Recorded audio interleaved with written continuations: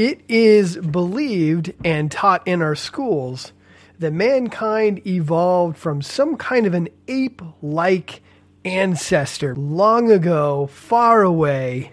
If that's true, we should be expecting to find millions of transitional or missing links, transitional fossils, ape-like organisms that are slowly taking on human characteristics.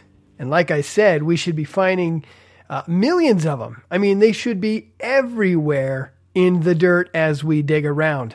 Is that the case? Today on the podcast, we're going to be having Eric Hovind back on the show. Welcome to the Youth Apologetics Training Podcast.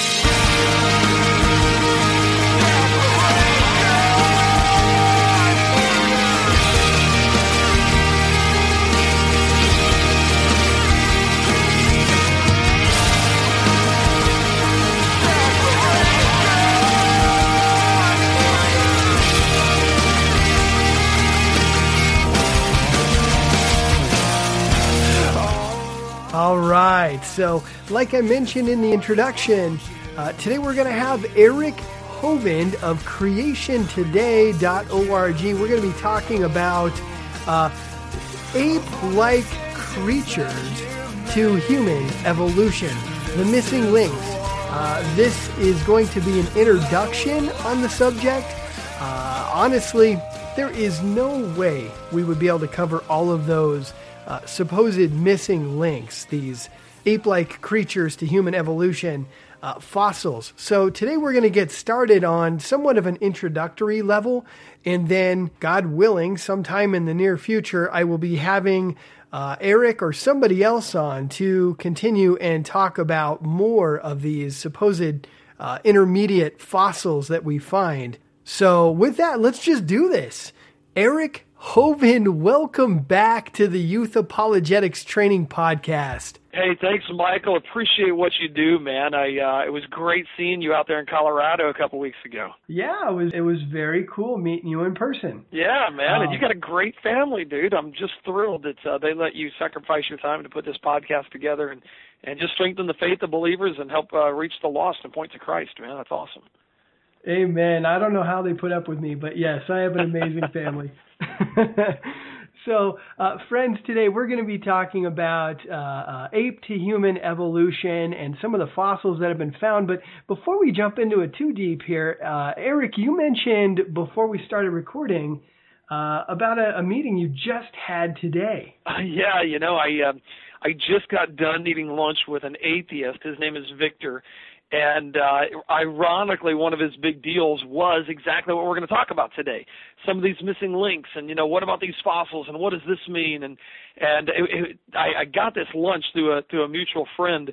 I was teaching a college class out in Wyoming at Jackson Hole Bible College. I had taught all week long. We had gone through the evidence. We'd gone through the three different levels of argumentation. You can argue on the faith level, on the fact level, or on the foundational level.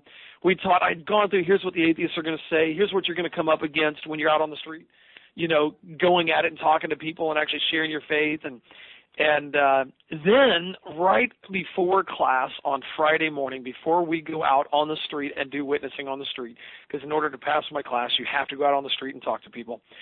Right before we did that, I get a phone call from a friend of mine named David. He says, Eric, I got this friend with me. His name is Victor. He's an atheist. Can you talk to him? It's 9 o'clock. Class starts at 9 o'clock. I said, man, I'm walking into the classroom right now to teach a class out here in Wyoming. I'm sorry, bro. He said, okay, maybe another time. Hang up. I get into the classroom and I go, oh, my goodness, you realize what an opportunity this is. I said, hey, class, students, I've got a phone call that I need to take. I said, can I put this over the speaker system and just let you guys hear this conversation as we talk with an atheist? And they said, yeah. So I called my friend back. I said, hey, man, it'll work out great. I'm just going to let the class listen into the conversation. And it was just one of those, you could not have planned it better. It was a textbook conversation. I'm actually thinking about making it available. We recorded it, making it available, because it was one of those textbook conversations where literally everything that we had talked about that whole week came out in this one 30-minute conversation. And it was like the students were like, wow, it was exactly what you said he would say. He was saying that, and exactly where you said he'd go. He went there, and I just been, I guess, fortunate enough to have a lot of conversations with atheists. And so after that 30-minute conversation, I told Victor we'd be praying for him. I hung up, and I said, I can't wait to get back to Pensacola and have lunch with you. And he the whole class, after he hung up, the whole class was like, that was the best thing ever. And they just really enjoyed getting to be, this wasn't a debate. This wasn't a, I've got to one-up you. This was a real, genuine, I'm caring for Victor's soul. Here's somebody who's on their way to hell right now. And I was able to, as lovingly and as compassionately as I could, show him the folly of his worldview and ask him why he would base his whole life on this worldview that doesn't make sense. And so it was just really encouraging. And then today I literally just got done with lunch with Victor and David and had a great time at lunch. He said, man, you've given me a lot to think about. So we'll talk more about that, I think, at the end of the program. But it went right into what we're going to talk about today. Well, what about all the missing links? There's hundreds of them. That we evolved over millions of years, and there's evidence of that. We can see that. So anyway, it'll get right into what we're going to be talking about today. Excellent. Very cool. Okay, well then let's jump right in. Really quick, let's lay a foundation. According to secular science, what is the basic story of how mankind came to be? According to secular science, so according to the evolution worldview, you have the whole idea of people evolving from ape-like ancestors. Now, some people, by the way, if you're out there and you're getting this is your training, you want to be better at answering questions, then don't ever say evolutionists believe we evolved from apes, because they don't say that anymore. They used to say that. But then people are going, well, how come they're still apes? So instead they say we evolved from ape-like ancestors. That's kind of where they go with it. So you gotta give them that. So chimpanzee-like ancestors and things like that. And so that's the evolution worldview where they take it. And really when you look at it, the whole idea of evolution started by, popularized by Charles Darwin in his book on the origin of species, has taken quite a journey. Darwin said, if my theory is true, we should find lots of intermediate fossils. We should find lots and lots of forms of life that are halfway in between on that evolutionary scale. Well, the problem is they didn't find any. They didn't find these things that are like halfway. So people actually kind of started making some of them up, and there were several hoaxes and frauds that came about as a result of Darwin's theory of evolution. In order to try to prove his theory right, they would fake these fossils that they thought, well, they must exist somewhere, but since we can't find them, let's just make them. And they would fake these fossils. Or they would interpret a fossil a certain way based on their preconceived idea that evolution had taken place. And so the evolutionary worldview believes that we started off as, molecules that came from nowhere, and those molecules evolved and turned into life at some point, and then that life began replicating by itself. And the way to remember the stages of evolution is with the word farm, F-A-R-M. They say we started off as a fish, evolved from fish into reptile, moved up on land, then from reptile to amphibian, and then from amphibian to mammal, F-A-R-M. I did that wrong, didn't I? Fish, amphibian, reptile, mammal. All right, I'm awake here. Although I did just eat fish tacos, and let me tell you something. They were amazing. If you ever come to Pensacola, let's go to the fishing hole and eat their blackened fish tacos. Wow, absolutely amazing. So you got to come on over, Michael, and hang out.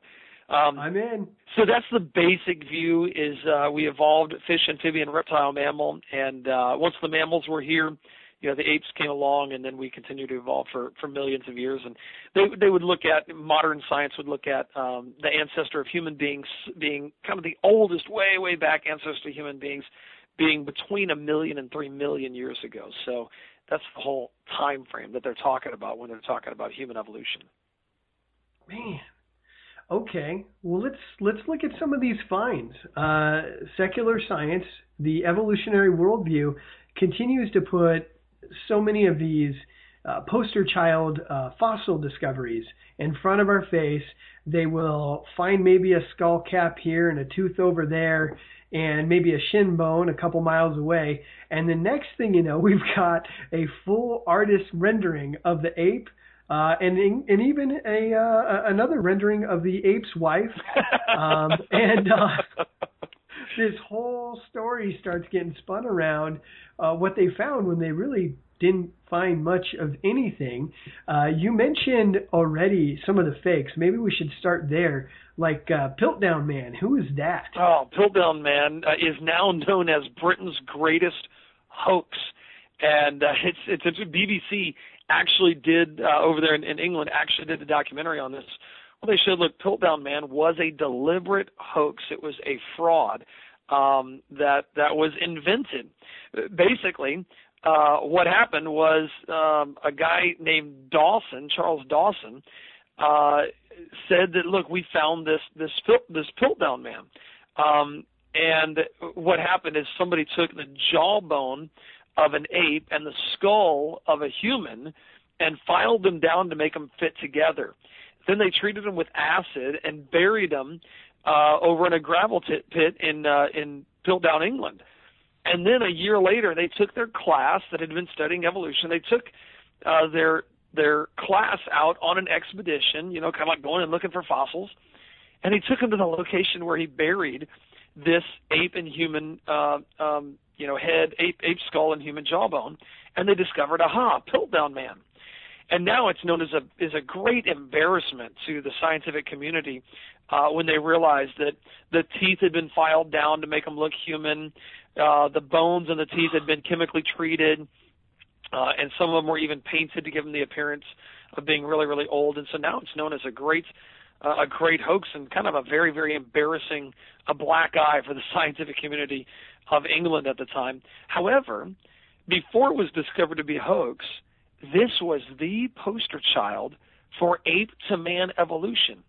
They started teaching it in the school. It was actually taught in the textbooks as evidence of evolution for more than 40 years. For 40 years, they used this as an evidence of evolution. It's sad to me. The guy who did this, Sir Arthur Smith, I believe, he retired from the British Museum of Natural History, spent the next 20 years digging at the Piltdown site in Piltdown, searching for more finds, and he didn't find any. Hang on, let me think here. Arthur Smith isn't the one who found it, but I think he believed it, and he actually spent 20 years digging at the Piltdown pit, trying to find Piltdown Man. Charles Dawson is the one who appears to have started the great hoax of Piltdown Man. So just a sad thing to see the scientific community. And I got to tell you, this kind of stuff still happens today.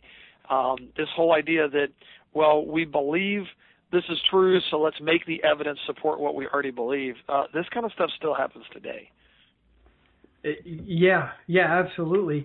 And as we continue to go here, we're going to see more and more of the same type of stuff where you find just the tiniest little bit, and next thing you know, they've got it pasted on the cover of National Geographic and many other magazines, and they're touting it as the next big find, and it's really tearing the paradigm of evolution up. And now we know so much more, and we've got to, I don't know. It blows me away just how much conjecture goes on with this, with these fossils and the discovery. So, like another one, for example, Nebraska Man.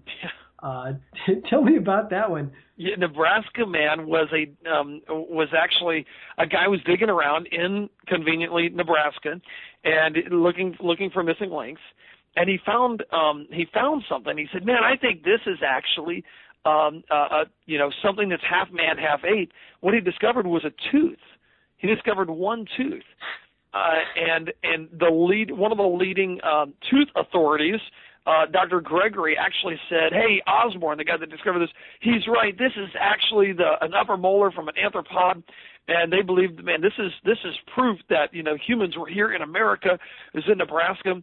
Well, later and this was in the newspaper, and there was an artist rendering. Of course, that's all they ever have is artist renderings. This artist rendering of this guy carrying a club, and then you can see his wife kind of behind him, hunched over on the ground. And so you make these kind of half man, half ape looking drawings, and they put it in the paper, proof of evolution. The problem is all they discovered was a tooth. And later, they discovered what the tooth really came from. The tooth really came from a pig. It was a worn down pig's tooth that they used. And what they did is they're like, okay, if the molar looked like this, then the jaw looked like this, and then the face looked like this. And they built the entire structure of Nebraska Man based on one tooth, which is scientifically impossible. You had to have a preconceived idea to get what they came up with, and that's exactly what they have today. Is a preconceived idea. And what's sad is that kind of misleading information has led to all kinds of pain and suffering. I mean, I'm looking at the kid Victor that I was just talking to today, who is in trouble with the law, but trying to figure out life. And we talked about his personal life and kind of where he's at, and we went through, and he said that these fossils are one of his biggest deals to rejecting God. Seriously? I mean, after there's been so many frauds, so many misidentifications of thinking it's one thing and it's actually another thing, and you're going to use that as your evidence to say you don't believe in God? I mean, Victor, come on, man. I think you want to reject God, and therefore you will accept this as evidence. Not this is evidence, therefore you reject God. And so we had to have a real heart-to-heart discussion about why is it that he's really rejecting God? Why is it that he's doing this? But Nebraska Man, again, it was a pig's tooth, and but still believed for a while that it was a missing link. So was that ever in the textbooks? Piltdown Man, I'm trying to remember exactly how long it was actually used. I think it was about 4 years. I think it was discovered in 1921, and I think by 1925, about 4 years later, is when it was shown to be just a pig's tooth. So interesting. Not sure how much time it had to actually get into the textbooks, but certainly used in magazines for several years and things like that. To support the idea of evolution, of human evolution. Turns out, too, the Nebraska Man was one of the key bits of evidence that was used in the Scopes trials as well. Yes. If you've ever seen Inherit the Wind, which is a terrible movie on the Scopes trial, the Scopes monkey trial, he's using this piece of evidence that we now know is absolutely false, but of course, evolution never had a chance to go on trial there. It was only creation that went on trial. Well, that seems to be the way things are going.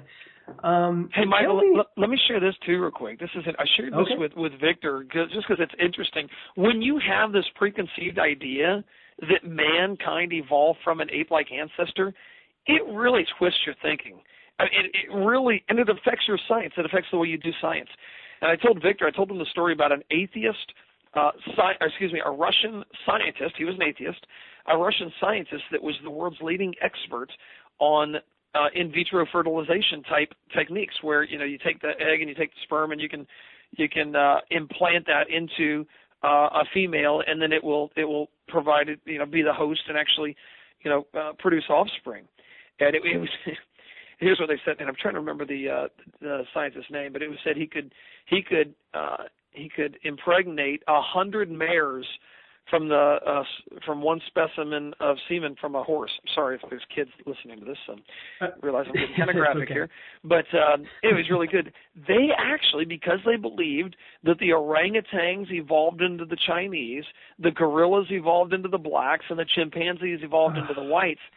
They actually did scientific experimentation trying to impregnate women, Chinese, black, and white, with combining an egg of a woman and the sperm of an orangutan or an ape or a chimpanzee. And they literally did this experimentation And so it goes to show, look, what you believe really does determine how you behave. And they did this experimentation. None of them have been successful, other than, I'm just kidding, I was going to make a joke about somebody, but that's a low blow, and we're not going there. We're going to keep it on the up and up, all right? Oh, way to go. Yeah, controlling your mouth. I just love had it. to control that. Sorry. Yeah, it certainly does have an effect on your actions. And so many of these school shootings involve people with an evolutionary worldview as well. With a worldview like that, when it's strictly materialism and we're basically just molecules in motion, right? We're just chemical reactions. Who's to say that one group of molecules or chemicals ending the life or disorganizing another group of molecules is really all that wrong? You know what I'm saying? Or yeah. Who's to say one sack of molecules having its way with another group of molecules to produce yet a third group of molecules is wrong? Yeah. In an evolutionary worldview, it's simply survival of the fittest. It is a biblical worldview that says that life has meaning, and that God loves us, and that every life matters. Absolutely. You know what's interesting is, as I had this conversation today with Victor, well, you know what, I'm going to save this. I'm going to hang on to this till the end. At the end, I want to share one more little piece of, okay, so you got all this information on Java Man and Peking Man and Piltdown Man and Nebraska Man and all these supposed missing links, and you can point out that they're a fraud, and you can go win that argument. Okay, where do you go from there? But we'll talk about that in a minute. All right. Amen. Perfect commercial break time. You should be throwing a commercial in right there. That was like a cliffhanger. Yeah. Drink Coke. Go get yourself some popcorn. Yeah. So, what about Java Man? Now, I can tell you this much. After much research, I came to find out that Java Man is the original inventor of coffee. And turns out his first name is Joe. So what can you tell me beyond that? He enjoyed his cup of Joe. That's right, man. Java Man is another one that's supposedly this missing link, this half man, this half ape, actually discovered in Indonesia. It was the Dutch East Indies at the time. And this is back in 1892 on the island of Java. They discovered a thigh bone, and really the thigh bone that they discovered is very similar to modern human beings today. Well, about a year earlier at the same location, they had discovered a large skull cap. And they thought, well, maybe this is from the same person. And then later they discovered 3 teeth. So a skull cap, 3 teeth, and a human thigh bone. Now, these are not necessarily all from the same individual. They were discovered about 50 feet apart. So I don't know if it was something that tore the individual apart or what happened, or maybe they got ate. Based on the skull cap, they think the brain size of what this was about 900 cubic centimeters, which is about 2/3 that of the average modern human being.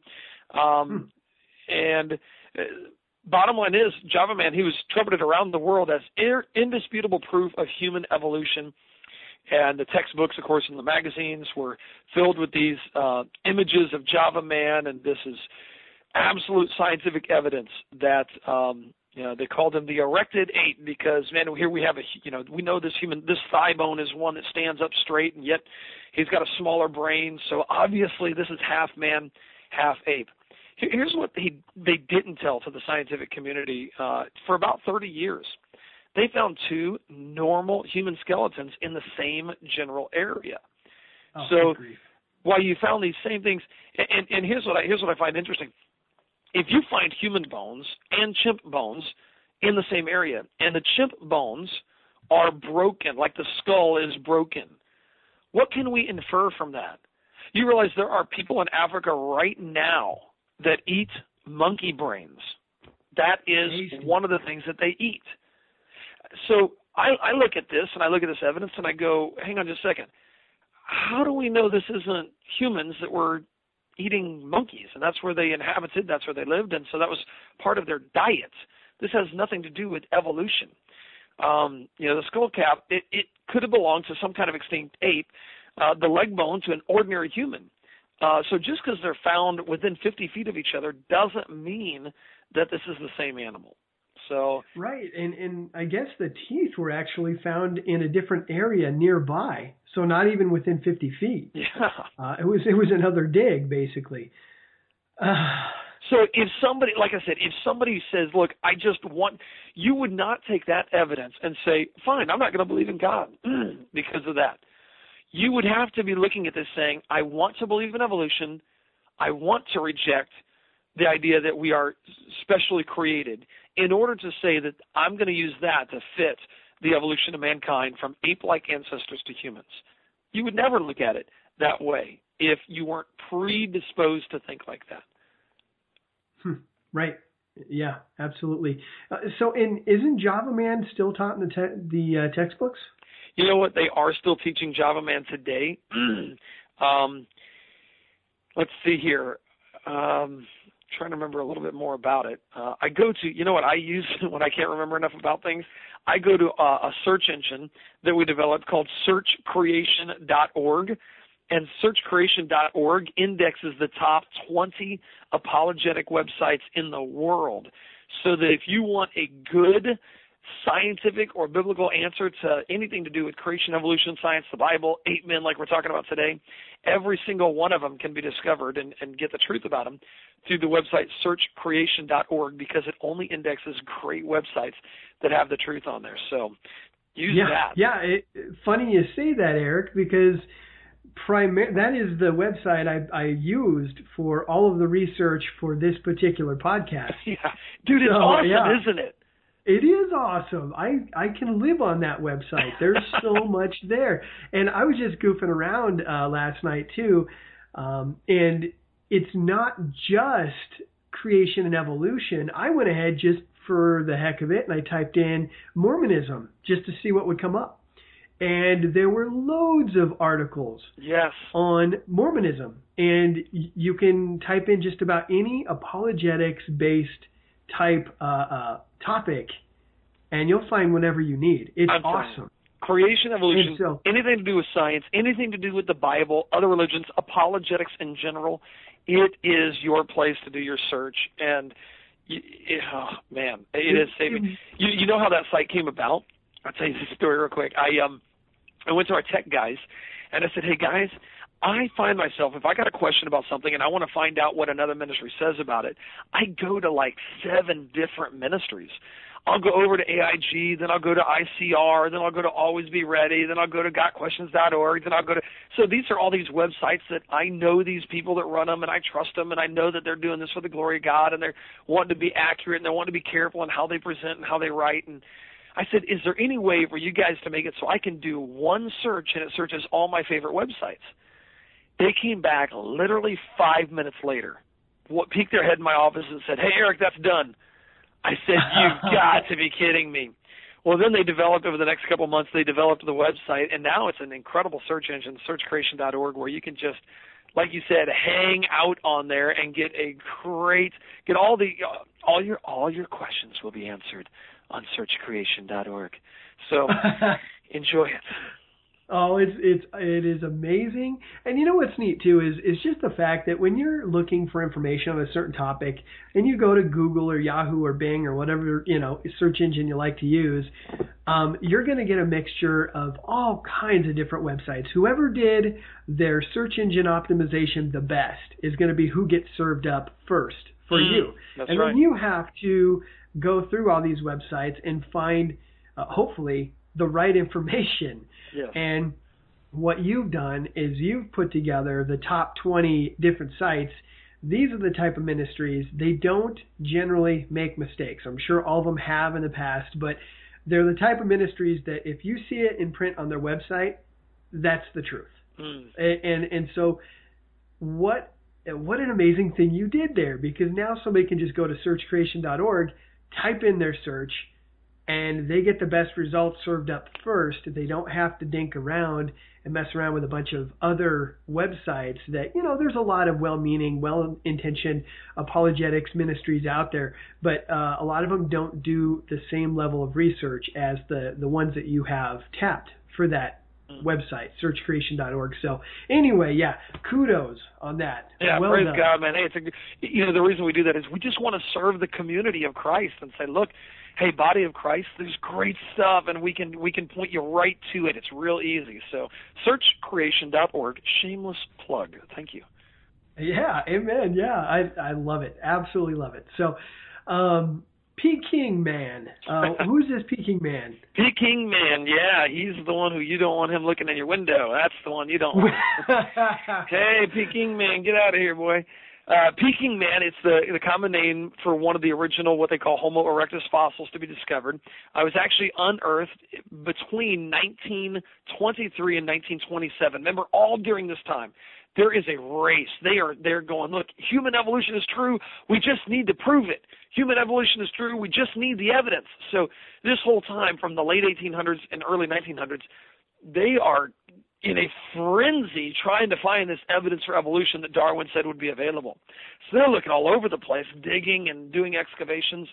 Well, it was the Peking Man was discovered near Beijing, China, because Beijing was actually originally named Peking, just so you know. It was originally announced to be a new hominid species based on a single tooth, one tooth. Slightly altered is what they said, made this thing distinct. And then they made models of it. They drew pictures of it. They made sculptures at this time of Peking Man, put them in the natural history museums of the world. Later, though, it was revealed that there were several more skulls and jawbones discovered around that area, and all of them were human-like. They were not ape-like or halfway in between. What's interesting is they continued to use Peking Man as evidence of evolution.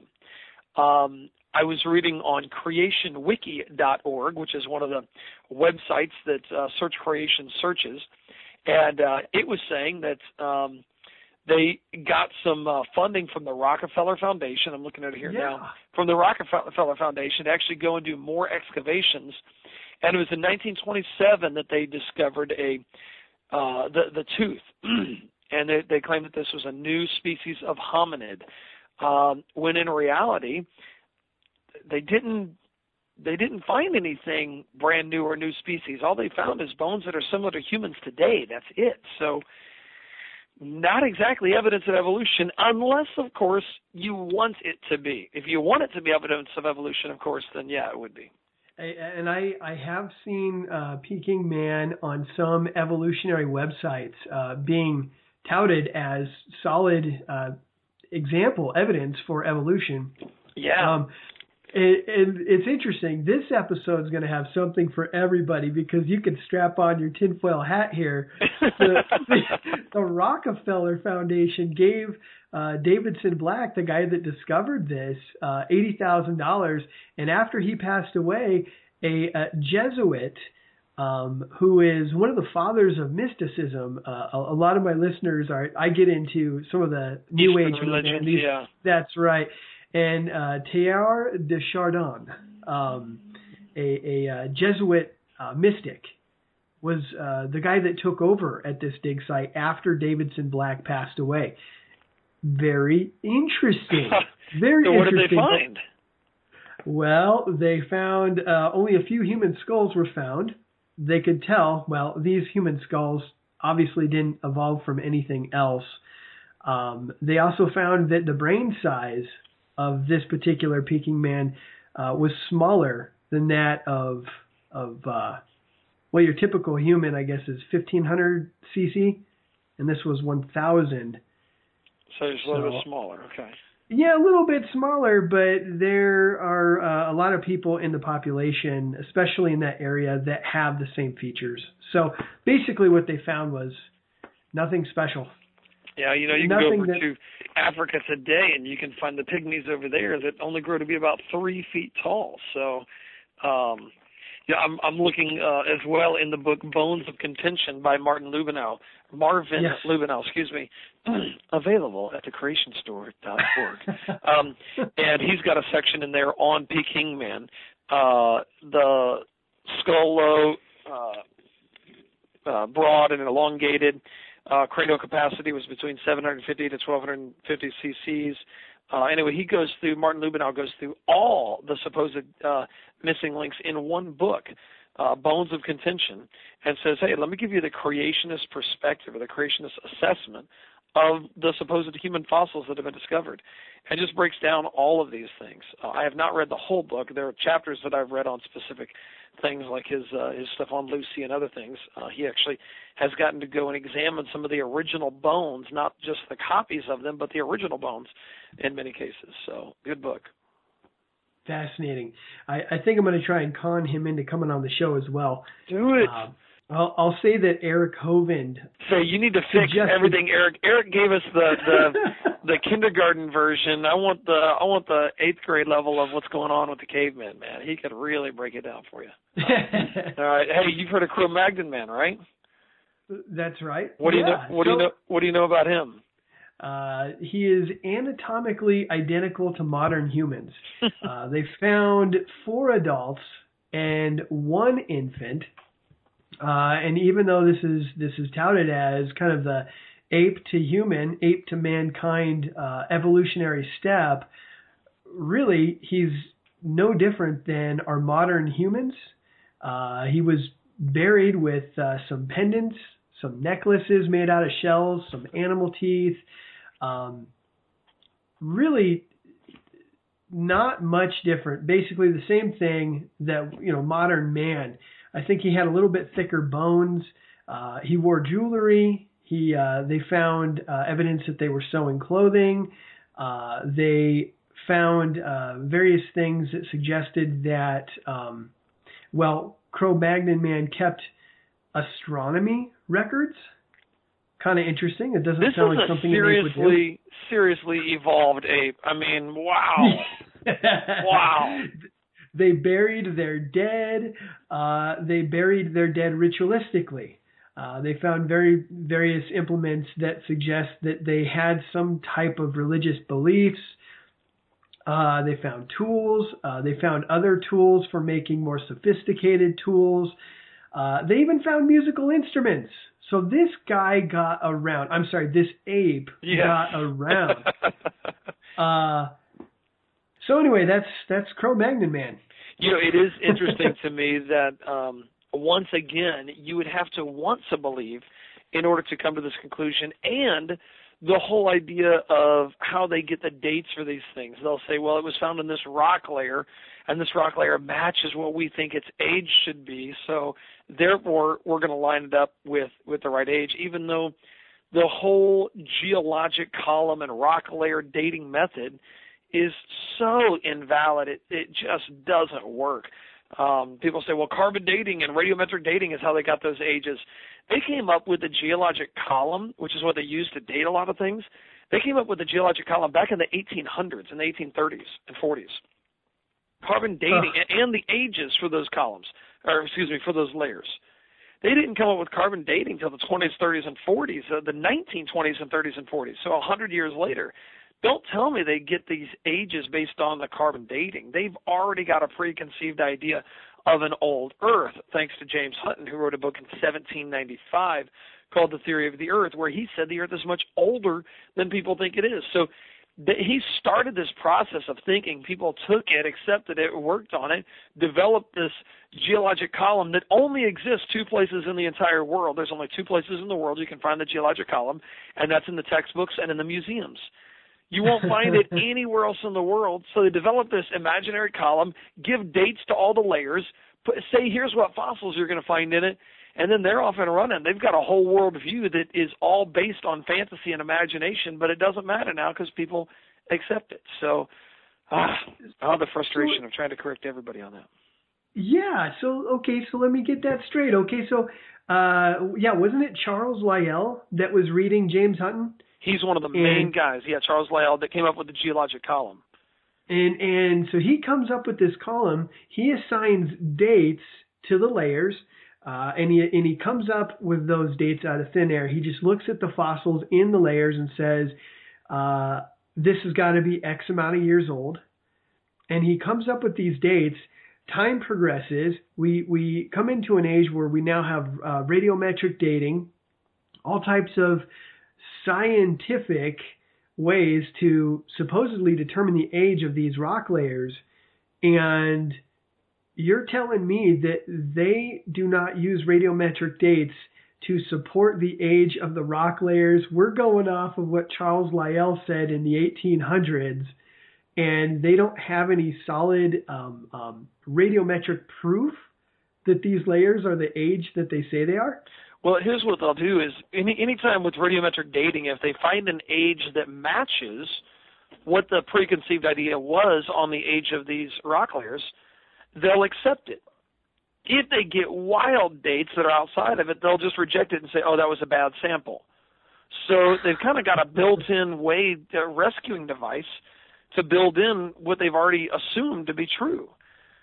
I don't know if that makes sense or not, but it gives them a way out every single time to be able to say, oh, well, yeah, that was a contaminated sample. Well, if you find one sample that's contaminated, how do you know that any other sample is not contaminated? What gives you that information? What you have to assume, the how much carbon is in something before you carbon date it. You have to assume that the rate of decay is consistent. You have to assume that it hasn't been contaminated. There are several assumptions that go into radiometric dating, and while I love the science of it, it's not what they used to come up with the age of the Earth or the age of the universe. It's not what they used to try to say that the geologic column is millions of years old. It's just simply not the case. They believed that before any of this was ever possible. Oy vey. Huh. Yeah. And with that built-in out, I mean, gosh, that's, I suppose, not much different from when the weatherman tells you that you got a 40% chance of rain. Boy, he's built in and out pretty well there. Yes. he's going to win no matter what. That's funny. That's funny. Oh, boy. Eric, tell me about Lucy. Lucy. Australopithecus afarensis.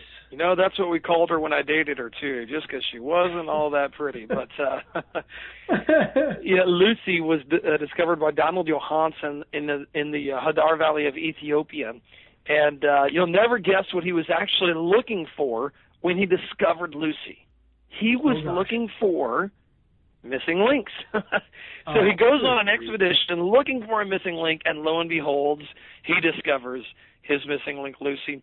Lucy is wildly popularized. They made a movie called Lucy recently where they go back in time, and they're actually seeing this ape, and you're seeing this ape-like creature. And it's interesting. Anytime you see transitional fossil, half man, half ape, and ape man, they always get it human eyes. So they have these ape-like characteristics, but then they put white eyes, the whites of the eyes in there to make it look half ape and half human.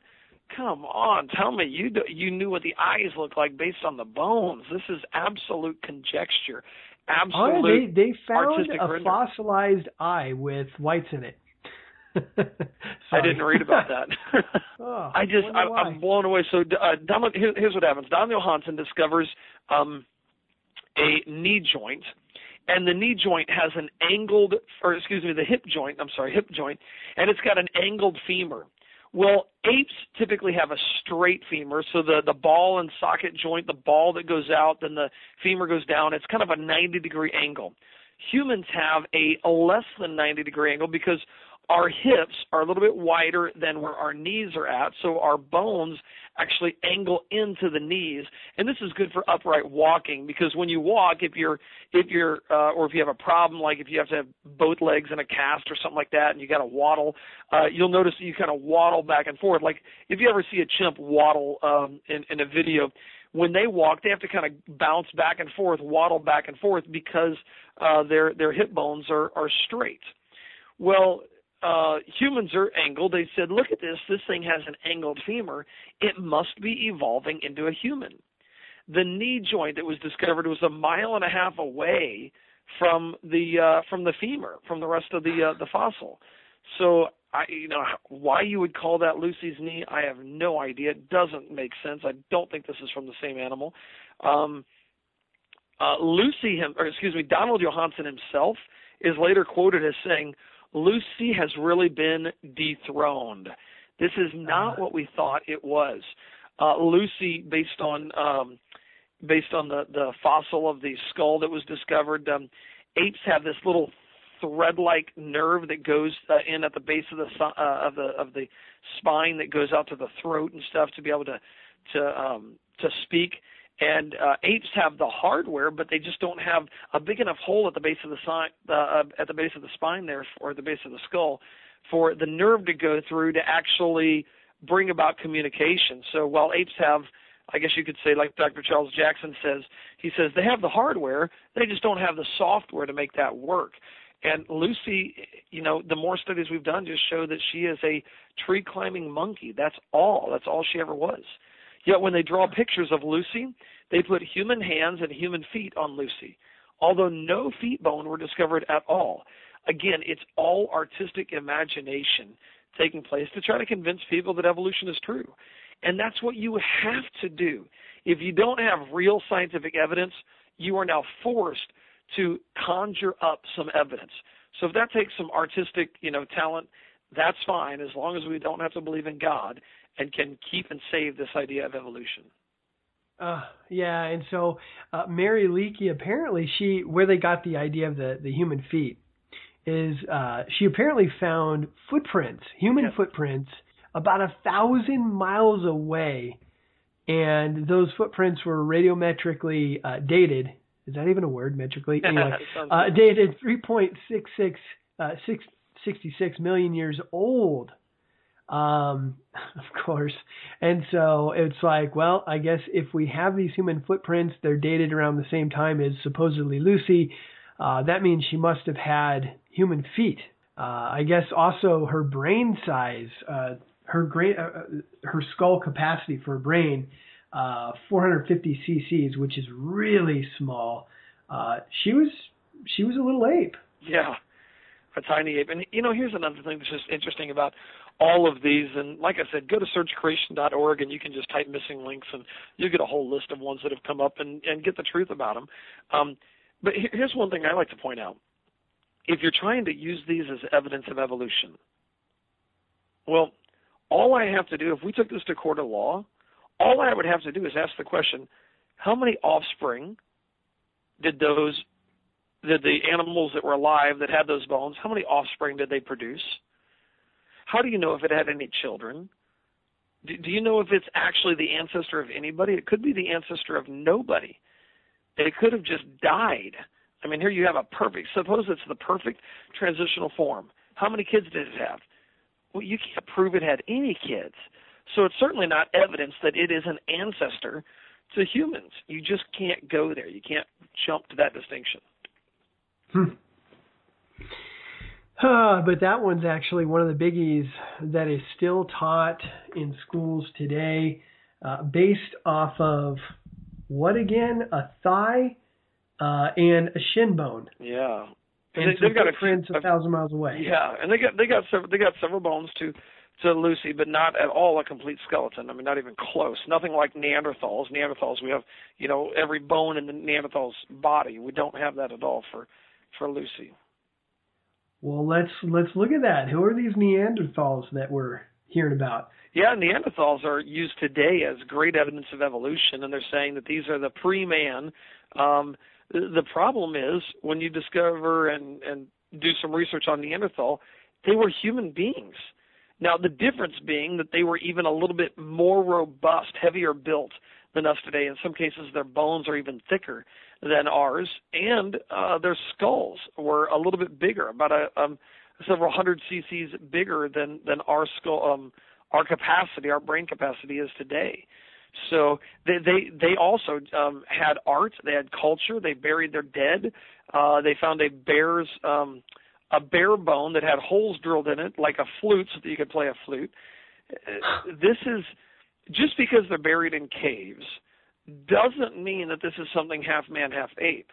Now, I guess we could call them cavemen, but because they lived in caves. We still got those today, man. There's guys running around in places that still live in caves. So Neanderthal man was a perfectly normal human, other than the fact that it was slightly larger. And on some of them, they found them hunched over, and they thought, well, these guys are evolving. They're going from 4 legs to 2 legs. Then they discovered some of these individuals had arthritis. They were actually walking on 2, going down to 4, just the opposite of what the evolution worldview was teaching. So yet again, we look at the science and we realize, wow, nope, nothing has evolved. All we've got is mankind starting off perfect like God created him and devolving, going downhill, not evolving. Right. I guess one of the Neanderthal skeletons they found in Poland was wearing a full suit of chainmail armor. Proof that he lived millions of years ago. Yeah, seriously. It just doesn't fit, does it? It doesn't fit the evolutionist worldview. But it does fit perfectly the creationist worldview. Because the creationist worldview would claim that after the flood, this flood triggered an ice age, and so people would be living in caves. They'd find natural places of shelter and habitat in order to live shortly after the flood. And then civilization would begin to develop after that. So what we see in the archaeology today actually matches with what the Bible teaches. Amen. Absolutely. So we've looked at several of these various finds, different fossils that are used to support this ape-like creature to mankind evolution. And we found that there isn't any good solid finds. And even if you did find something that looked like a transitional fossil, which we have yet to find any that really are transitioning from ape to mankind or ape-like, it's kind of like your father, Kent Hovind, Dr. Hovind, when he talks about some of his videos, you can arrange skeletons in any order that you want and make it look like one came from the other. Yes. But really, you can't know that. You don't know if that had kids. I mean, you can arrange skateboards in order to a car and suggest that somehow the car evolved from the skateboard, but it's not going to prove anything. It's just your own conjecture. And that's why I say when we look at these skeletons and we look at these bones, nobody would come to these conclusions if you didn't have the preconceived idea about that. You wouldn't come to these conclusions. One of the things I ended up doing with Victor today is we enjoyed a great conversation. I really appreciate those kind of good one-on-one conversations. And as we're talking today, I went straight towards the gospel. I said, what do you do with a man that predicted his death? It was predicted long before he came and predicted it.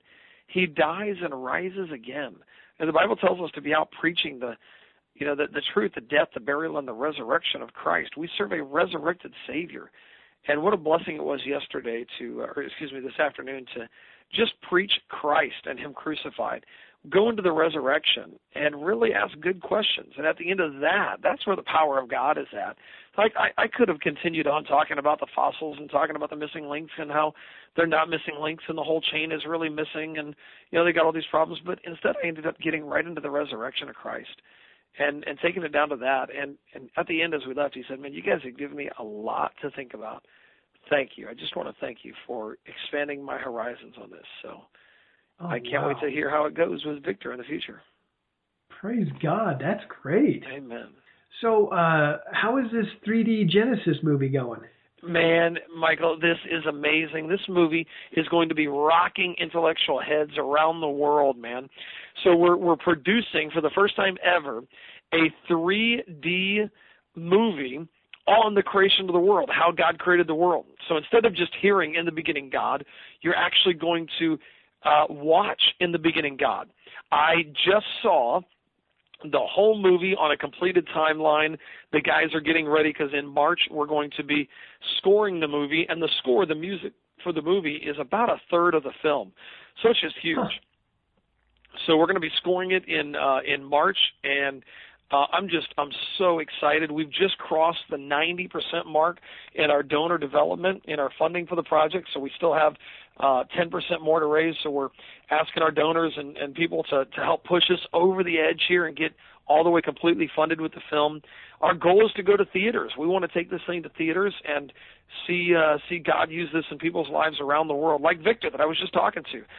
This is going to be, I can't wait to let a kid who calls himself an atheist like Victor come and see all this science, all this truth, and watch God create the world. I mean, seeing is believing in a lot of ways, and for many people, this is going to be it for them. This is going to be life-changing. Oh, praise God. That's going to be good. That'll be good. That'll be something worth taking the whole church to. Absolutely. Just buy out the theater and fill it up. Yeah, if you want to get more information or stay up to date, you can go to genesismovie.com, and right there at the bottom of the page, just put in your email address, and we'll send you out email updates. Right now, we're keeping them few and far between, just about every 2 months, because we're just working hard on rendering out and getting this movie completed. So we're staying focused on that.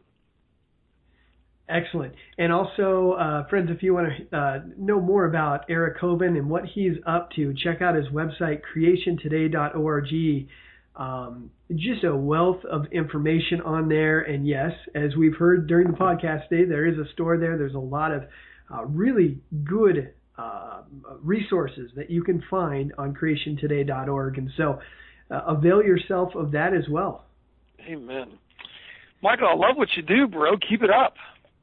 Well, I'm loving what you're doing, Eric. Thank you so much for coming on the show. Man, it's great to partner with you, and great to just see us, trying to strengthen the faith. And I've been writing down a lot of different taglines lately on what do I want our ministry tagline to be, because I've always used, impact eternity, and that's what really matters is impacting eternity. And then another tagline is, present the facts, point to Christ. That's what we want to do, is just present the facts and make sure we're pointing to Christ. And so just several things I find myself going, man, I love people that want to do the same thing, and you're right there, man. I love it. So everybody out there that wants to do that, thank you guys for serving with us. We appreciate it. Amen. Praise God. Excellent. Well, Eric, thank you for coming on the show, and boy, I really would like to do this again sometime. Sounds great. Let me know when.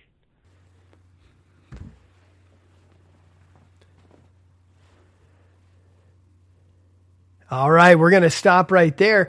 Like Eric and I mentioned earlier in the podcast, this is just a primer. This is just getting started on this subject of missing links, transitional fossils. There are so many more discoveries that supposedly are transitioning from an ape-like creature to human.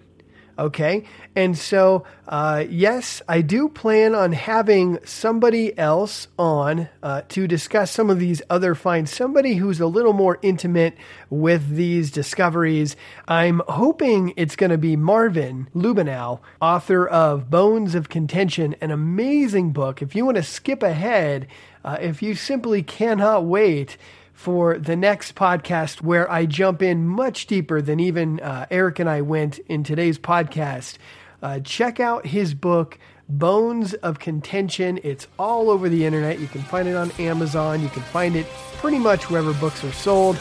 It's an amazing book, a great resource. So check that out.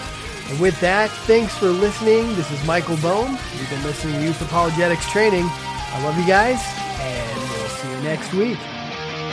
Sing it out loud, declaration.